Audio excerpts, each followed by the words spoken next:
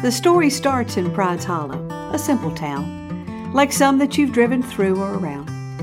Too small to be known, too big to be quaint, where the current decor is peeling paint. A place quite out of reach that time almost forgot, doing the best they can with what they've got. It's quite safe to say that the story began with the death of a despised old man, whose wealth so vast it was only surpassed by the number of people happy to see him pass. So you can imagine their shock when they found he left most of his riches to every person in town. On one condition it was clearly expressed, that each person fulfill his dying request. A strange demand, an awkward test, the words of a man delirious at best. But there it was, as plain as day, the game that he required you to play. The instructions were clear, yet incredibly vague. It simply said, what would you do if you were brave? If you could do that one thing more than you have ever done before, what would you create if the slate were wiped clean and your rules allowed you the right to dream? What would you do? What would it be? This is the chance for you to see. So the town set out to fulfill this awkward request, just to get the money, most would confess. And yet what happened changed them all, one at a time, in ways both big and small. And these are their stories, started by a man from his grave, of what people will do when given the chance to be brave.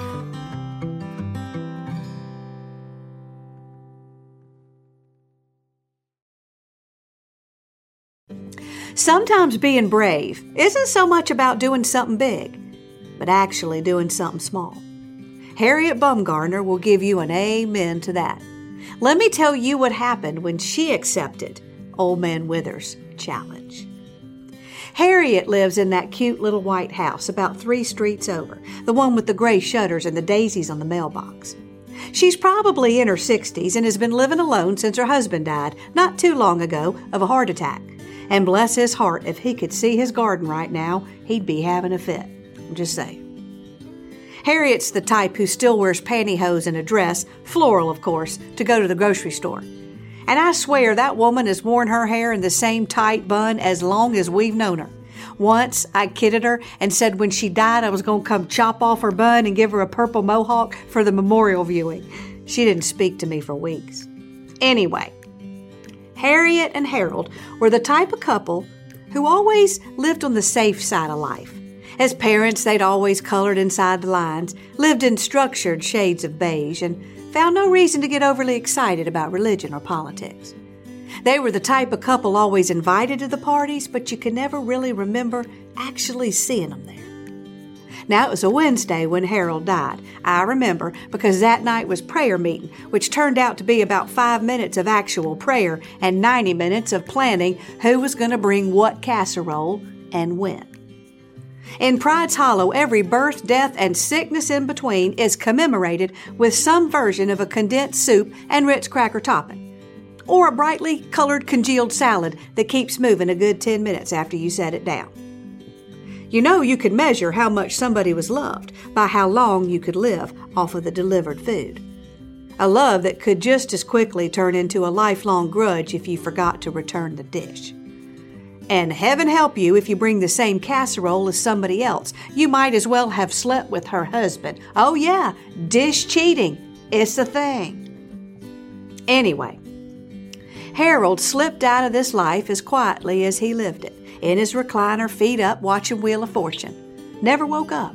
Hey, I'll take that way out if I get a say in it. He left without a fuss. Everything in order, slippers and reading glasses exactly where they should be. Just looked like he was peacefully napping and dreaming of buying a vowel. Harriet kissed his cheek, breathed in the smell of Old Spice that had clung to him their whole marriage, thanked him for staying by her side all these years, and then set out to make the necessary phone calls. Nobody expected her to fall apart, so she didn't. She wasn't one to step out of character. Why start now? And who are we to judge? So Harriet knitted through the expected stages of grief and tried not to wonder what she was supposed to do now. So when the word got out about Old Man Withers' challenge, well, you would expect it would bypass Harriet completely, as she wasn't much for gossip, or challenges for that matter. But Harriet caught wind of it anyway, because she happened to be outside when the mailman mentioned it. She was standing there trapped in another lecture by her next-door neighbor, Noreen, who was 15 minutes in on how the grass should be cut in angles, not straight lines. This was Noreen's alternative to bringing a sympathy casserole. Lectures were the love language she had inherited from her father, the colonel. The more she cared, the longer she advised. Noreen means well, but that sentiment often gets buried under this overly zealous concern for your welfare. Noreen's about 4 feet tall, and if she had a body type, it would be rope. You don't want to arm wrestle her, trust me.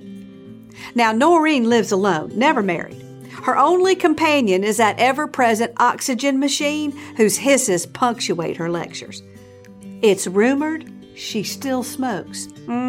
Well, not really a rumor unless Marlboro's come out with a new perfume. I know, ironic. But Noreen, like her father, is determined to live life on her own terms, even if it kills her. Which it probably will. So that day, when Harriet heard the mailman repeat the whispered words of Old Man Withers, what would you do if you were brave? Her head frowned and disregarded it as foolish nonsense. But her heart, I had jumped up and answered right away. I read in a book somewhere that when the head and the heart disagree, the heart always wins. That day, Harriet stood there on the lawn, pretending to listen to Noreen, but really staring at Harold's old car sitting in the driveway, waiting for one of the kids to come pick up and go sell.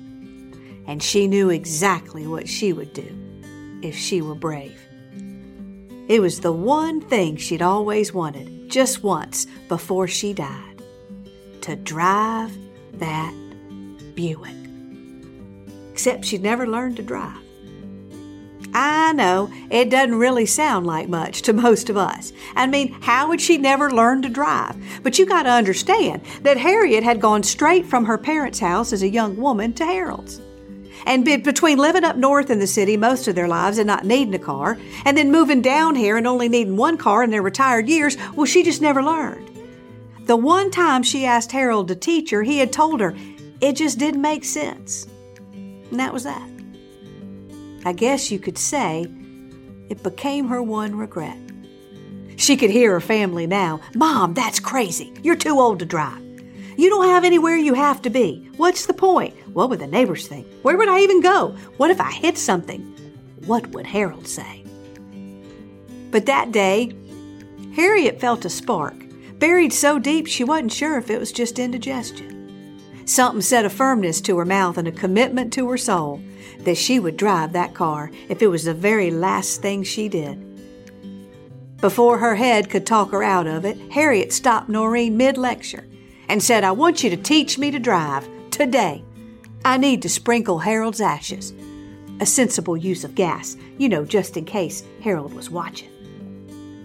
Well, this lit up Noreen like winning the lottery, as her concern for the welfare of others far outweighed those who actually came to her for help. Let me grab my sweater, she said. I'll have you driving within the hour. And no, it didn't seem to bother either of them that Harriet didn't have a license.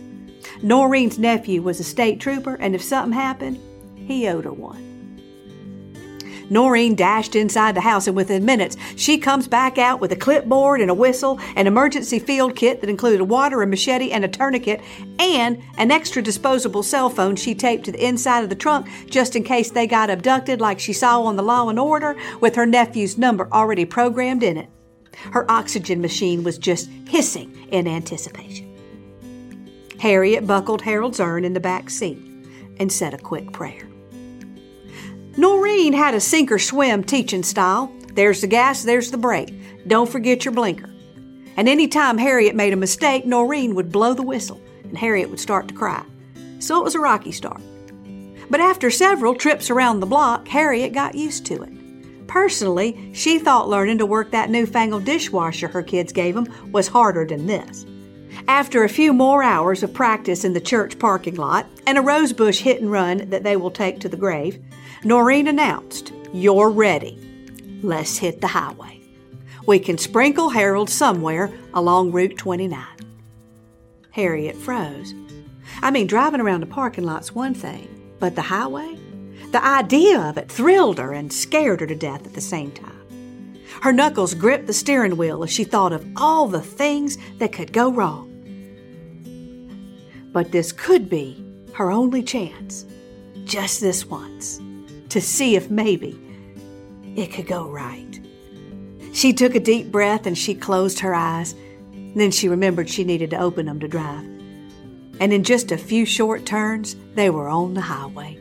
And Harriet finally let out her breath as she began to push that pedal a little harder, and then a little harder, and then after a while, Harriet forgot to be scared. They flew down that highway, 4 miles above the speed limit as Noreen had instructed. Windows rolled down, radio set to Harriet's favorite praise and worship channel, 2 notches higher than Harold ever let her turn it. Singing at the top of her lungs. The country was just rolling out to greet him. It was everything she thought it would be. She felt like she was flying. The wind blowing through the car windows loosened Harriet's bun and the pieces flapped around her head with a freedom Harriet hadn't felt since she was 17. Till the breeze blew the hair in her eyes and they almost skidded off the road. And Noreen let out a string of colorful curse words and they had to roll the window back up. And then when they had to stop for gas and she forgot she was still in reverse and hit that pole. "It's all right," said Noreen, "we're fine. That's what bumpers are for." They found a pretty field to stop and scatter Harold. But when they went to the back seat to get him, they stopped in horror. Harold's urn had tipped over somewhere along the way. And the top had come off, and he was spilled all over the back seat like a flour sifter gone wrong. Yep, the ashes of her dearly departed had been prematurely scattered. Neither of them knew quite what to do in this situation. And wouldn't that make a good topic for Irma's etiquette column in the newspaper? "Dear Irma, what is the proper etiquette when you spill your dead husband's ashes all over the back seat of a Buick?" "Got no choice," Noreen announced. "We'll just vacuum him up. There's a Soapy Suds car wash a couple of miles ahead. Not enough of 'em left to sprinkle. No use crying over spilled ashes." They got pretty tickled over that, and they had to stop for a minute to get themselves back together again. And don't you judge them for it. Harold had a great sense of humor. He would have laughed harder than both of them. So that day, instead of being sprinkled over a pretty park or a lake, the last of Harold's earthly essence was sucked up through a vacuum hose at the Soapy Suds over on Route 29. If you'd driven by at the right moment, you would not have been able to guess why 2 old women in the parking lot of a car wash were crying and laughing and saying a small prayer as they pushed quarters through the vacuum dispenser. That night, Harriet was still smiling while she watched Wheel of Fortune and began knitting Noreen a thank you sweater. "If it's okay with you," she whispered to Harold, "I think I'll keep the car, just in case." And she was pretty sure he nodded. If you ever happen to be in Pride's Hollow and you need your car washed, we recommend you go to the Soapy Suds on Route 29. Some people swear that when they leave, the car smells just like Old Spice. Sometimes being brave is not that one big thing that the world writes about, but the one tiny thing that might not make sense, but encourages you to live just a little bit outside the lines.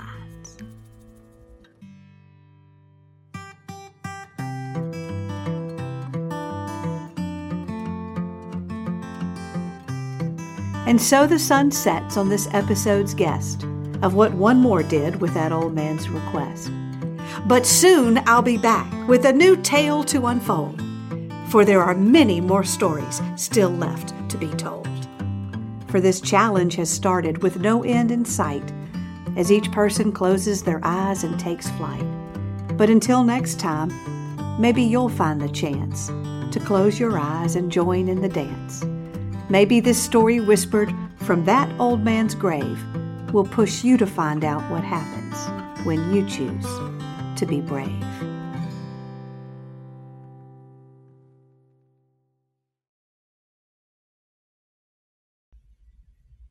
Hey everybody, Kelly Swanson here.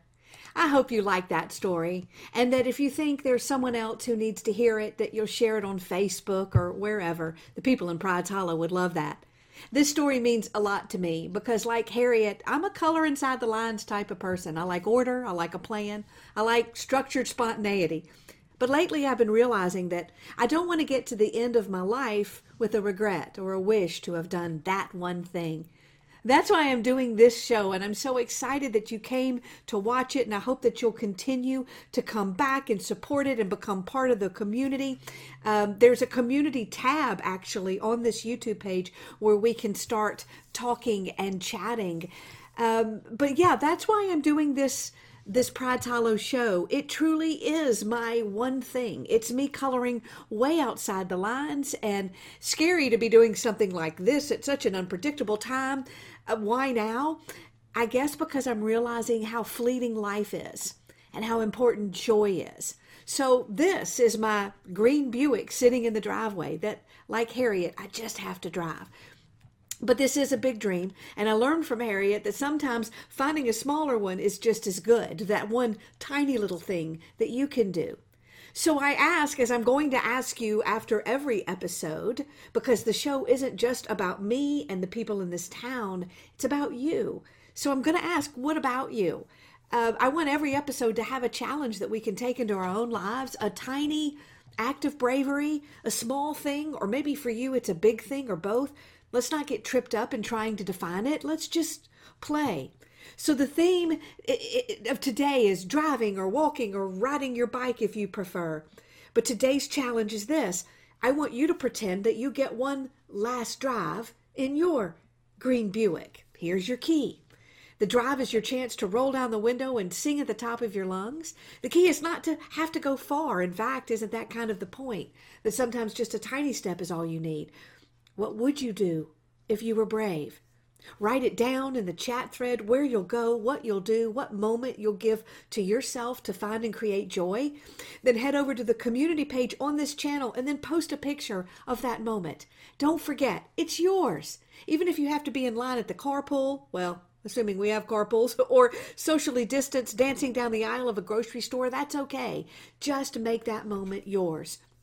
All we need is one moment, one tiny act of courage. Please subscribe to this channel. Hit the subscribe button. I'd love it if you'd hit the like on the video itself. That helps me. If you could leave a comment on the video, even better. And if you want to become a part of the community in a bigger way to support my work as an artist and get your key to the city, please check out patreon.com/Kelly Swanson. The link will be below.